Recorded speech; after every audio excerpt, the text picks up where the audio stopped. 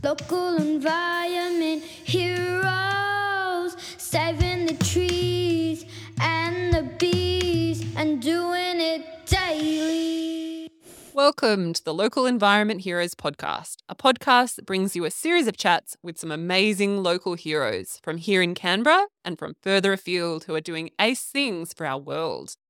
Podcast is produced and supported by the Canberra Environment Centre, and your hosts are me, Fiona Vakinen, Director of the CEC, and Julie Bolton, a sustainability strategist based here in Canberra. Local environment heroes. Hello, Fiona. Hey, Julie.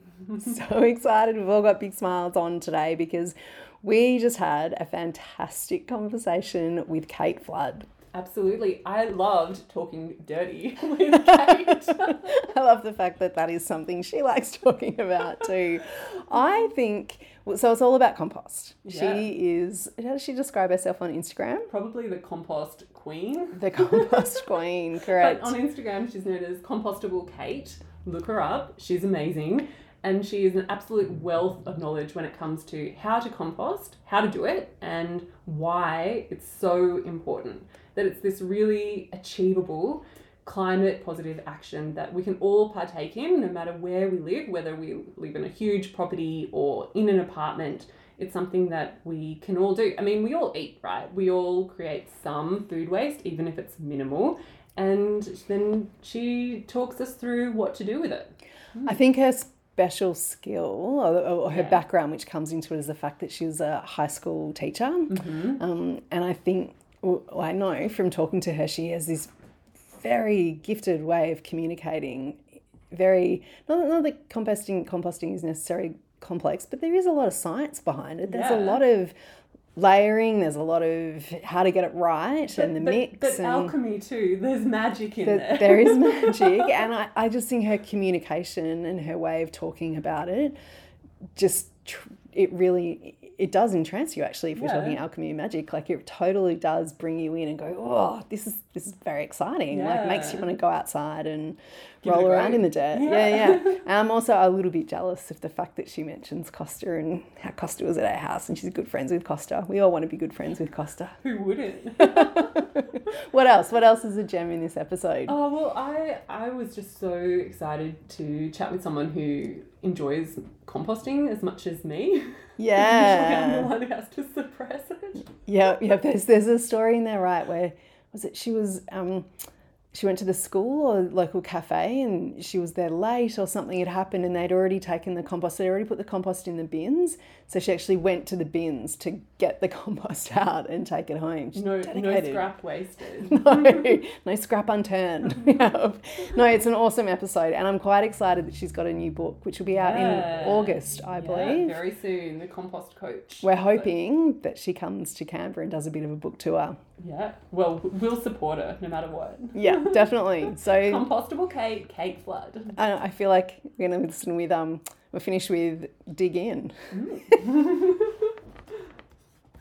Kate, it is so great to have you on our podcast. We're absolutely thrilled to chat with you.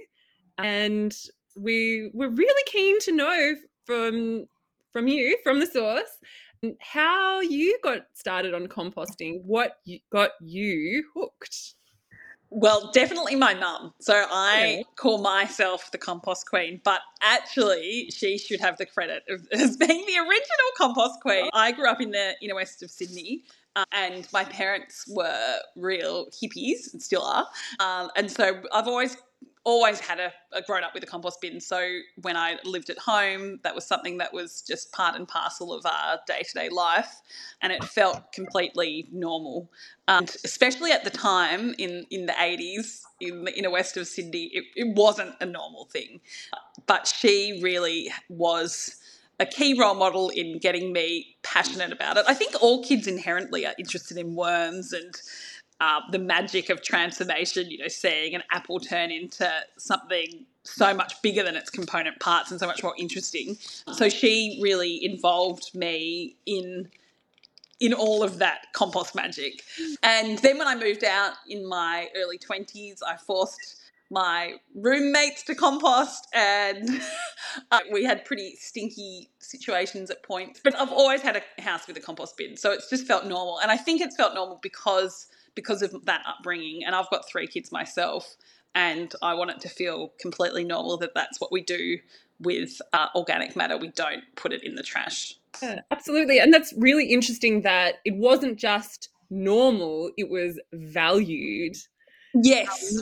There's so many teaching moments with compost. Yeah. You know, and I think also just having it as a day-to-day routine, without being preachy about it to your kids or anyone else around you. It's something that can fit into every situation. I've lived in teeny tiny houses. Before we moved to the far south coast of New South Wales, we lived in a 2 up, 2 down tiny terrace in Birch Grove with basically no backyard. Like you could step out and turn to the right, and that was the extent of the space. But we still composted there. We did small scale solutions, but we still were able to fit in enough composting kit for me to be a share waste host. So, you can be creative with your space, and you can absolutely make it work and make it a day-to-day part of wherever you live.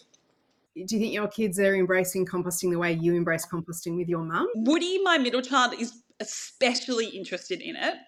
Tully is pretty disinterested. He's 7. He's just like, oh, yeah, I have to empty the compost bucket. Like it's just an annoyance. But, I was like that as well. There was moments that I wasn't that interested and moments that I was when I was a kid. But, the routine of always having it as something that's normal, I think is so great for my kid. I've gone to their school and set up 7 big wheelie bin composting farms, and I can see that when I come into their school and teach the teachers about it and teach the kids, they become the expert. Then they're like, oh yes, yeah. But I think Woody's definitely most interested because he loves the physical nature of turning compost and he loves worms. My youngest daughter, she is interested in it a little bit, but I wouldn't say as passionate, but I reckon they all will be when they're bigger. Yeah, and they'll really see the value of it. I grew up composting also, and the compost was down the back of the yard, and you've just made me remember these horror moments where you'd come back inside with a compost bin, and then about 10, 15 minutes later, Mum would always go, I can't find the vegetable peeler. Where's the vegetable peeler?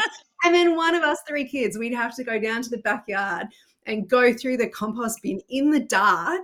The vegetable peeler that inevitably was down in the compost somewhere. Have you ever had a moment like that? Oh yeah, totally. I usually wear lots of silver jewellery, and I've lost a ring in my compost bin at one point and had to go fishing. But the great thing is, my compost is lovely and aerobic and really well functioning. So it wasn't a gross situation diving into my compost bin to get the ring bag. But yeah, look, I must admit, my mum's compost back in the day, I've got such a vivid memory, talking about our compost childhood memories of my mum lifting off the bin and a family of mice, inner west rodents running out. So that's something that I think, from looking at her mistakes and also when I first moved out, my mistakes as a young adult composting, I think that's made me really passionate about educating people about what can go wrong and how to fix it. So I have a question for you about that as the compost coach. Now we just this podcast is going to be all about Fiona and I asking for composting tips. So mice in compost, you just said then, you've got these memories of lifting up and the mice running out. So it's a good compost would not have mice in it? Is that? Oh, look, not necessarily. I think a good compost can be enticing for rodents, but putting in the precautions at the get-go is really important. So I love composting in open to the ground compost bins. So they're enclosed on the outside, but they're open on the bottom, and that allows all of the soil biology and composting critters access to your organic matter, but also it allows rodents and where I live, snakes to get into your compost. Wow. You have to make sure if you're composting in a situation like that to apply rodent-proof mesh to the bottom. So this is retrofitting something onto your compost bin. They don't come commercially like this. It's a really worthwhile step to do, and then it means you can have peace of mind because you're not going to have a family of rats or mice living in your bin. But also it's interesting, rats and mice really hate having their environment disturbed. So that's when they'll set up nests and burrows in your compost bin if you're not turning it regularly. But if you are turning the organic matter regularly, that's a big help for making sure they're not going to form a nest in there. You can also dig a hole in the soil if you've got access to soil in your yard and partially bury a compost bin, or you can make it in a fully enclosed tumbler. I've got a bit of a love-hate relationship with tumblers, but they certainly are pretty rodent-proof.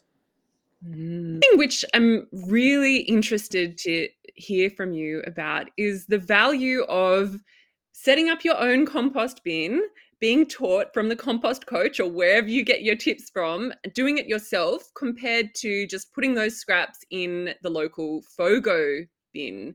So those food and organics bins that are available in some areas, why should people be interested in composting and at home compared to just putting it in the bin and getting it away?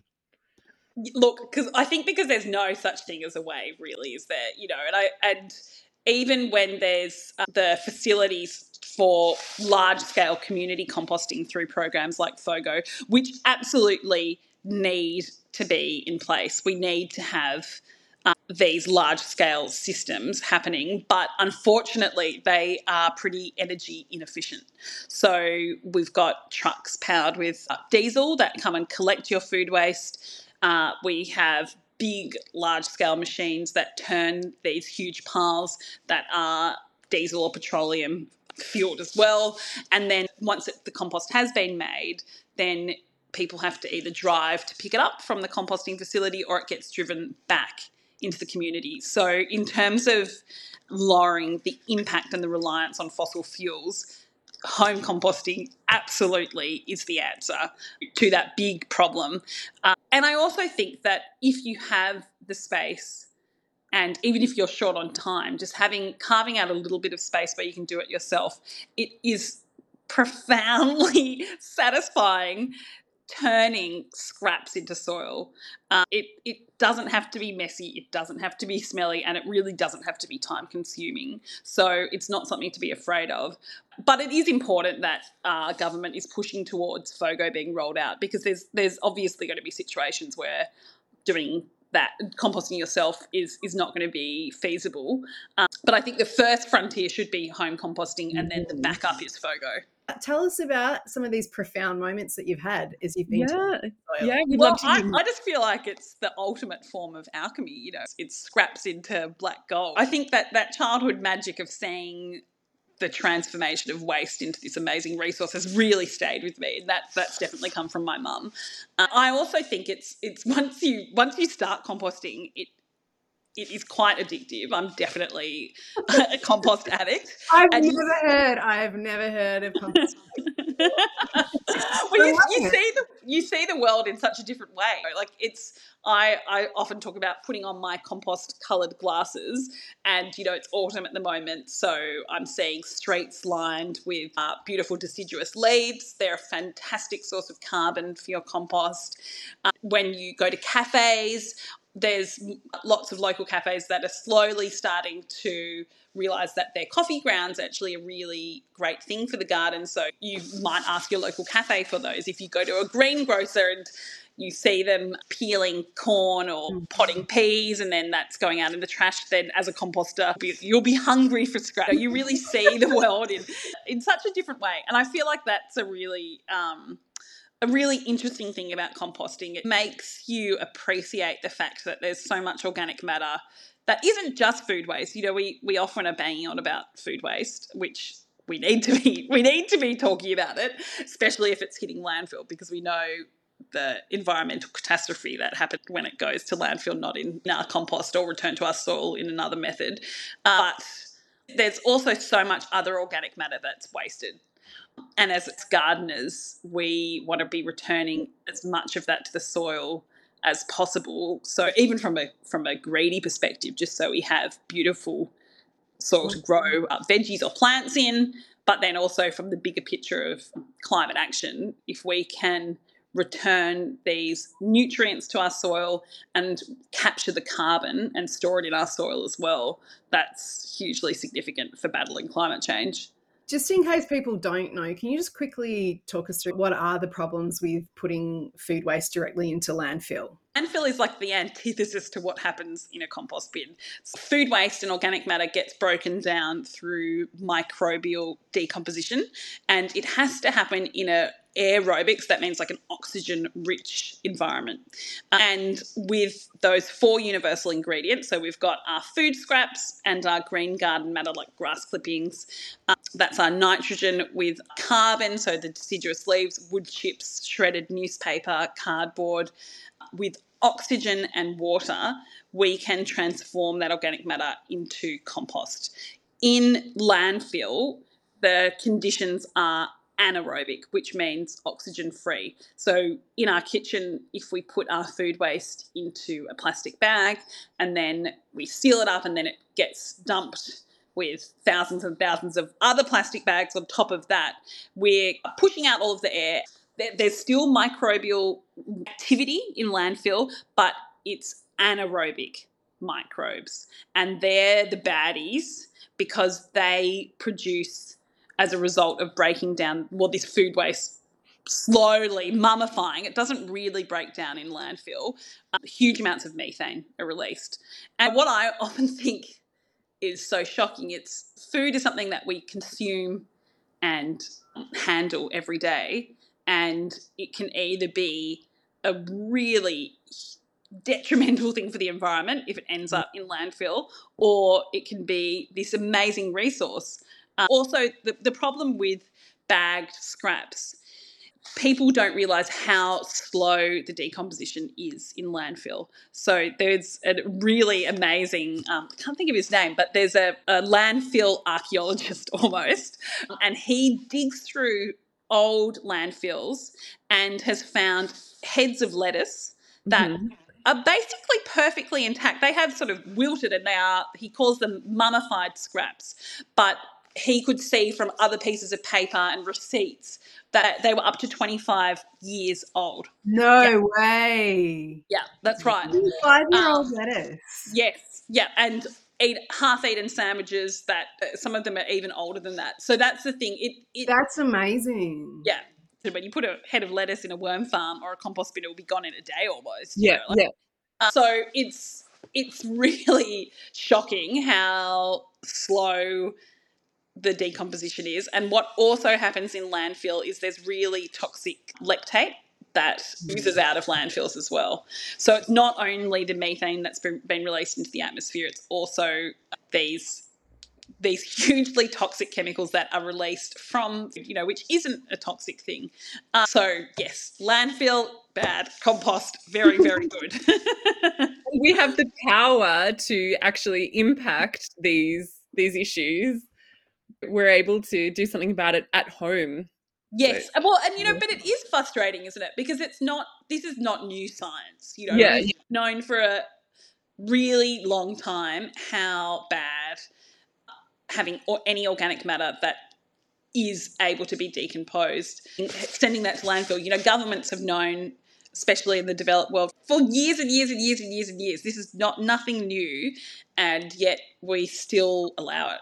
There is great moves in places like Australia and California. They've got a compost law they've passed as well, heading towards community composting. But it's something that we as individuals can take into our own hands now. We don't need to be waiting on the government to do it for us. Well, how do you start? Is it expensive to start, or is it really simple to start?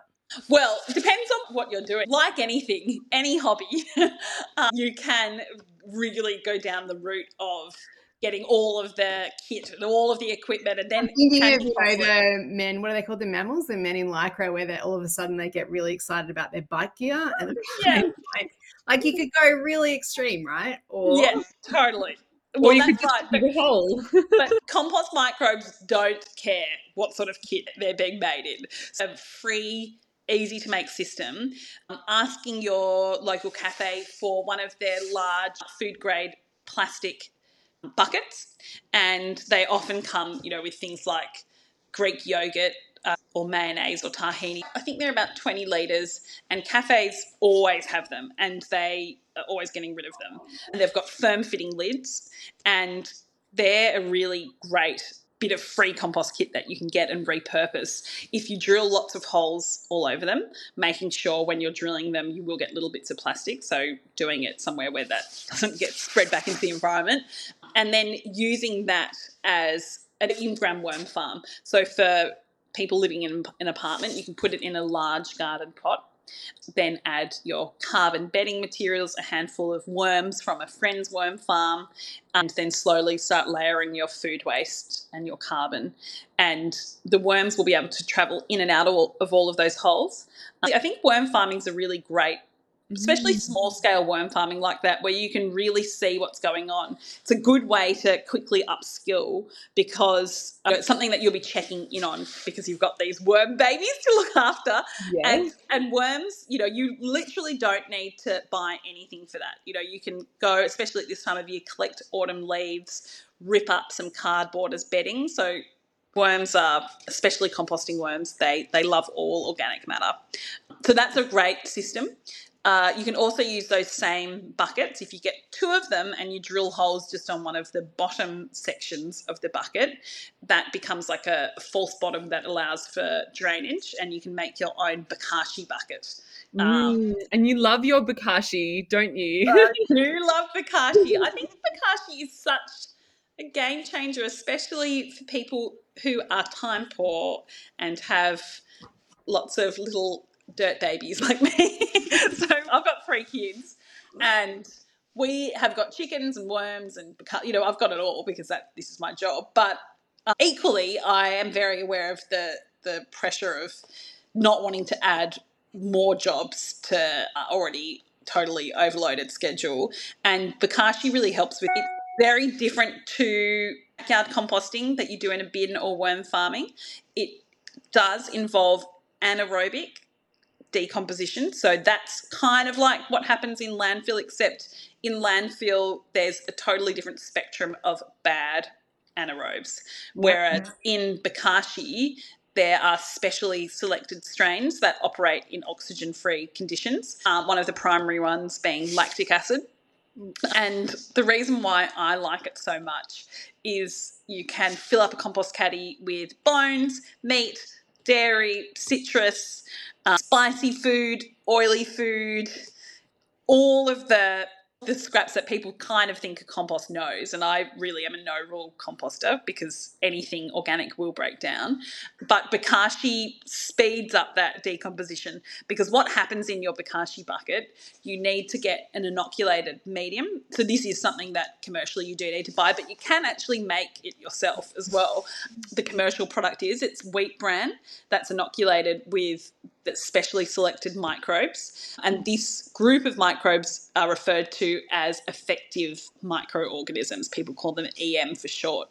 And you use a sprinkle of this wheat bran on the bottom of your bokashi bucket, and then you empty your compost caddy full of scraps on top of that, and then you do another sprinkle of the inoculated bran on top of that. And you need to make sure that you're squishing down your waste, so as opposed to aerating and turning your other normal composting, you're wanting to remove the air from bokashi.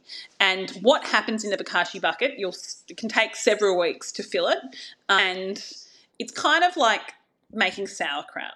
So you can imagine if you chopped up a cabbage and put it into a crock without any salt, it's going to stink your house out. It's going to become slimy and putrefied pretty quickly. But if you add salt into it, then it's going to ferment. So in your bokashi bucket, the EM is kind of like the salt. Something that I like to emphasize with bokashi is you're not producing finished compost in the bokashi bucket. You're pre-digesting, pre-composting this organic matter, and then you do need to process it either in a compost bin by digging a hole in your soil and burying it directly in that, or in a soil factory, which is great for apartment dwellers. And I can give you the details about how to make that as well. But the reason why I like it is some organic matter like citrus can hang around in a compost bin for ages because the oils in the skin actually slow decomposition. But once you've fermented it in a bokashi bucket, it breaks down really quickly. So, yeah, bokashi for me, it kind of feels like an extra step because you're processing it in this bokashi bucket first, but it takes away the angst of, can I put this in or what's going to happen with this? You can chuck everything in. The anaerobic microbes are going to ferment it. So you fill up the bucket and you have to leave it closed for 2 weeks. And when you open up the bokashi bucket, what you should see is a smattering of white beneficial mold that's developed on top. If you see mold of any other colour, so blue or green or pink or brown, then it means the process hasn't worked and oxygen has entered the mix, and so then we have got bad pathogens potentially developing. But, that has occasionally happened to me where I haven't pushed the lid down firm enough, and then I just dig a hole buried in the garden. But the fermented food waste, honestly, does not smell anything like a rotting chicken carcass or old dairy would smell. It smells pickled. It does have a distinct smell, so it's definitely not odorless. When it's sealed in the bokashi bucket, though, you can keep your bokashi bucket inside because when it's fully closed, it doesn't smell. When you open it, what you'll smell is a sour, pickled, fermented smell. And sometimes you won't have the beneficial mold that's developed on top after 2 weeks, especially in winter because the microbial fermenting and decomposition does slow. But if you can smell that distinct sour smell, it's worked. And the food waste in your bokashi bucket after that period doesn't really look that different either. But at a microscopic level, it's really transformed. And when you add it into your compost bin or process it via those other methods, it breaks down really quickly. How many compost bins do you have? How many compost piles are on the go? Especially with 3 kids. Like I find I cook a lot and we cook a lot of whole foods, and I've got 3 kids and we generate a lot of compost. So yes. How do you need a lot of bins on the go to kind of rotate it through? Like maybe I need 5 bokashi bins, not 1. So we have a number of bokashi bins, especially because you can make them yourself for free. So I think we have 6 bokashi bins on the go, but that's because I also compost a lot of waste from my community. So I collect scraps from coffee shops, and I collect horse poo from my neighbour, and I'm always on the hunt for more organic matter. I need a cape or a t-shirt and it's like, here comes Compost Kate. I know. Well, the other day actually I get great scraps from a local cafe and they leave them in bins down the side of their outside their building, so I can just go and get them at any point. And I hadn't picked them up soon enough, and so they ended up in the FOGO bin. And then I was like, I wanted to make a hot compost pile, so I needed to have more organic matter. So I did then dive into their bin and scrape it all back out of their green waste bin to take home. So, it's maybe not the most glamorous profession, but it's definitely satisfying. These really precious resources. Totally. Yeah, that's right. And look, they would have been turned into compost at the FOGO facility here in Merimbula on the south coast, but, I want it for myself. So it sounds like the process of composting is also really connecting you in with your community as well. Yes, definitely. And it always has, actually. So when I lived in the Inner West, I was a Share Waste, which is a free global app that connects people with compost bins to local communities. So I was a Share Waste host. And that means that people that don't have the capacity to compost themselves can sign up on the app and then find compost hosts in their local community, and then they become a compost donor. So that was a really nice way, and I've still got lots of friends from that, from meeting them locally and taking their scraps. And I do that too. It's so nice, and it's also so nice because your compost donors are so appreciative of you taking their waste, and people would then bake us bread as a thank you, and it's just, and I was like, no, I should be baking you bread because I'm so grateful to have more organic matter. And I think being brave and doing things that maybe are not the norm, but I think definitely will be the norm one day, but talking to cafes for their coffee grounds and going out onto your street and raking leaves. I would often do that in Birchgrove, and because there was lots of deciduous trees near where we lived, and people would often be like, "What are you doing?" And then that allows you to have a chat and You start the explain conversation. about the importance of balancing your food waste with carbon, and the fact that all of this organic matter is so precious, because where I lived in Sydney, we were renting, it was pretty affluent, and the council was so efficient at coming and blowing away all the leaves and collecting them and taking them. There wasn't FOGO at that point, so they would have been going to landfill. So I would always madly go out and try and collect as many as I could beforehand. But these are really important conversations to have with your local, Absolutely. in a way that's not threatening as well. Yes. And also just keeping the leaves out of the drains as well. I was working from home in my lunch break. I went up the road, started raking, and someone stuck their head out. What are you doing? There was a really good sign on the bus the other day that I saw. Yeah. Rake for the lake, I think it is. Yes. So the whole concept, right, is rake up the leaves so they don't end up in the lake here. Yes, and that's it. Leaves in Canberra are a big issue because that they end up in waterways, especially the lakes. They cause algal blooms. I go to Canberra in autumn, and I get conniptions because I'm like, I want to bring it all home, but there's so many deciduous trees, and so that are introduced, and they are then a real issue for waterways. So home gardeners getting out on the street and collecting them. And I know that Capital Scraps in Canberra, they're always like, bring us your food waste and your leaves. That's right. Leaves. Well, because when you start composting, you realise that you have to use those 4 universal ingredients, carbon being the one that we're talking about now. So brown autumn deciduous leaves are super important for balancing your juicy nitrogen-rich scraps. And leaves can last as well. I collect enough leaves to last me for the year.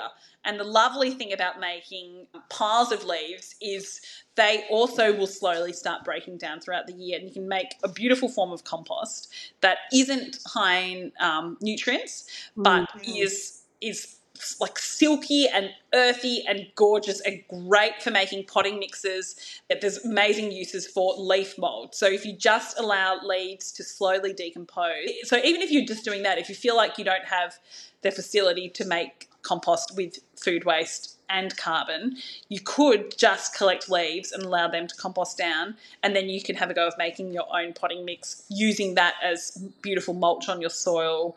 Oh, I love all these composting options. Kate, we're really interested in your rise to social media fame and how social media has been a vehicle for your composting messages. Look, it's been surprising for me because prior to being the self-appointed compost coach, I was a high school teacher. And I think that's a big thing that led me towards doing this, but equally it's a surprising path to go down being a high school teacher, because I was really involved in the pastoral care of Year 7, and I found so many of the bullying issues that I had to deal with were because of Instagram. The fact that kids have this app on their phone and then bullying can happen, and it can happen 24 hours a day. And I often say, just don't check it. And then I bet we want to check and see what's going on. And I never had Instagram as a teacher and really was so against it because I just felt like it was such a negative thing. And I still think that there are obviously those issues that still occur with social media, but I decided to sign up to it and use it just as a way to spread my composting message. But I was really hesitant when I first signed up. First of all, because I had no idea how to use it. So I signed up to Instagram about 2 years ago, and I started making videos about our shared street garden in the inner west and compost. And my girlfriends would say, you have to show your face. And I was like, I don't have to show my face. Like, what's my face got to do with composting, And then I started understanding the genre of it and realising that people do connect with people. And so I had to teach myself how, like I'd never been of the selfie generator. I'd never filmed myself.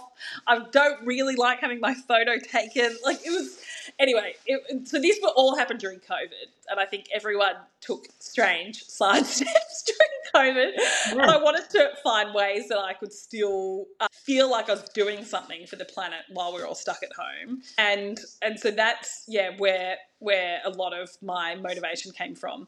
But also it also came from the high school setting. So being a food tech teacher and feeling like I was teaching these kids really great life skills with cooking and nutrition, but then having mountains of scraps in the landfill. And I was like, compost is a life skill that everyone needs to know. And I had the privilege of having a family that did compost, but so many people don't. And I would take home heaps of the kids' scraps, but I taught at a large school in the inner west, and I couldn't take everything.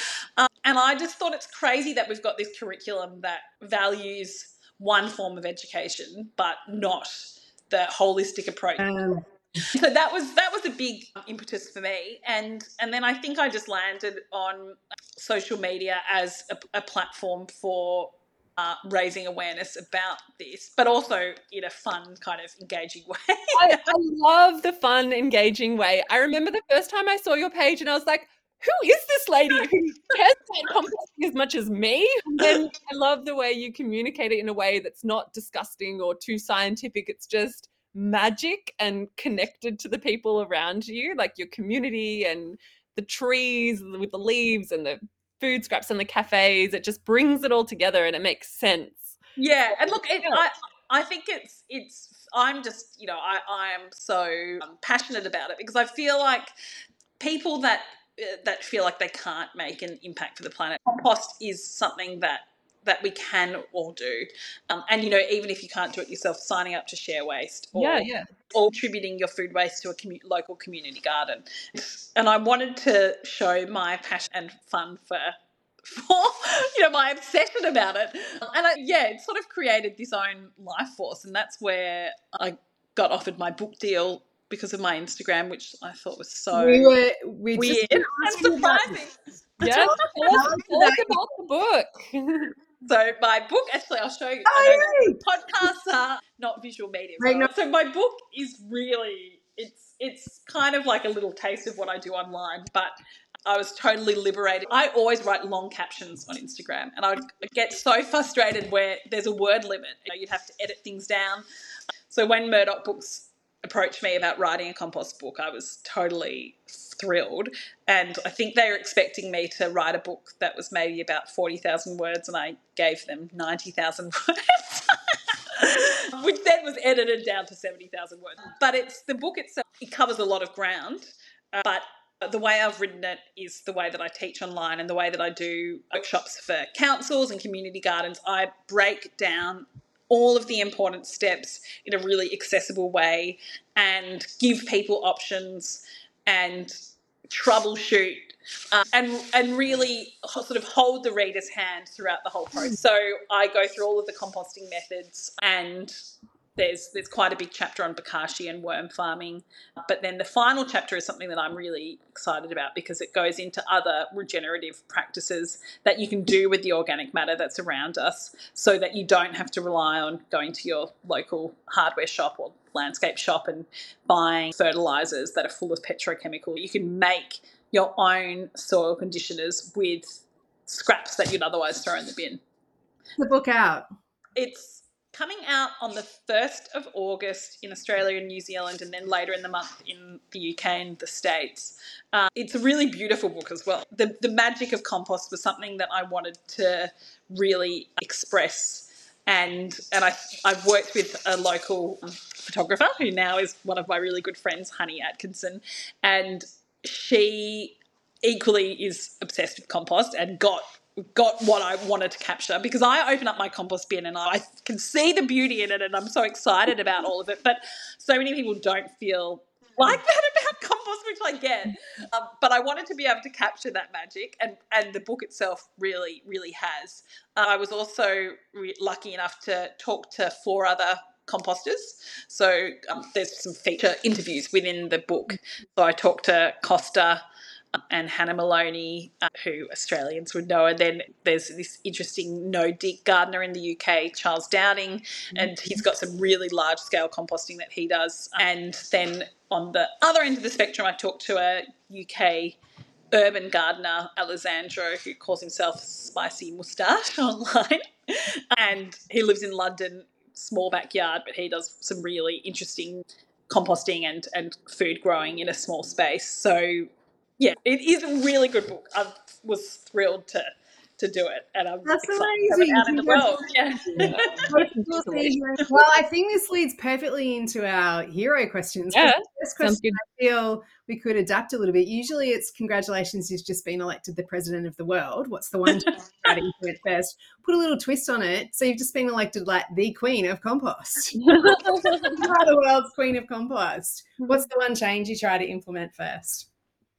Look, I think valuing the organic matter that we all have. And if I was the queen, I would enforce it. It would be something that we all would have to do. And using systems that are really energy efficient. So not putting things in landfill, obviously, but even small scale things like when people mow their lawns, like just leaving the grass clippings on their lawns, and looking at a holistic approach to waste management that captures as much of these nutrients and returns them to the soil. And I think if I was the compost queen of the world, a big part of that would be education, because people know that putting food waste in landfill is kind of bad, but a lot of people don't really realise the impact that it has, but also the impact that so much of our other waste has as well. Like recycling. Recycling is kind of a big form of greenwashing. It makes us feel better about using single-use packaging, but being able to compost and return the carbon, so paper and cardboard, into our soil is really important. So I think if I was the compost queen of the world, education would be a big thing. So teaching kids in schools why we need to do this, and having lots of programs for adults and teenagers and explaining all of this and giving them the skills and empowering them to do it themselves. Yeah. Cool. Sounds amazing. I'm in. Kate, it's 2030. Describe the world that you see around you. I think in 2030, here in Australia at least, FOGO will be rolled out to all councils. I think that's the date. At the latest, it has to happen. So I would like to see food waste and organic garden waste being composted globally by that time, so not just in Australia. I'm hopeful for the future, but I'm also, I think, as we all are deeply worried about the future as well. But for me, I really think that individual actions, when done collectively, are hugely powerful. So I'm hopeful that with education and excitement about things like compost, we can really make a big impact. Yeah, awesome. Who are your environmental heroes? I think anyone that advocates for change in their local community. So the everyday Joe Blow that sees an issue and does something about it. Ellie and Tom from Share Waste, I adore them, and they're a really great example of people who could see a problem with food waste and did something about it, designing this free global app. So I think people that are doers, and even if you're just doing something in your backyard, that's people who I consider are my environmental heroes. Kate, do you have a hot tip for being more environmentally friendly or aware? I feel like this whole episode has been about that. I do, but I also think I'm talking about composting food waste, but what we all actually should be doing is eating our food. Yeah. So, compost is really important, but first and foremost, we need to be eating the food that we buy. So I think food storage is an important thing. So knowing how to keep food fresh, not overbuying. using your freezer if you're not going to finish something soon enough, making scrap soup at the end of the week. So if you've got bits and pieces left over, don't waste them, actually cook them up and eat as much of it as you possibly can. And then the small bits and pieces are fine to then add into the compost, because all of the energy that is used to grow the food and all of the water that's used as well, and the food, it's transported from the farm, it's processed, it's packaged, it's brought to the supermarket, we then drive our car and pick it up and bring it home. All of that energy is lost if we don't eat it. So eat the food you buy would be my number one tip for being more environmental at home. So is that the same as your final slogan or mantra that you live by and that you'd like to leave our listeners with? I reckon a mantra that I like to live by is, it's not waste until it's wasted. Oh. So good. I actually have one final question that I'm adding on. Have you been compared to Dirt Girl? You're Dirt Girl. I love that show. And just the whole time you've been talking, I've just been going, oh my goodness, I am sitting here talking to Dirt Girl. This is great.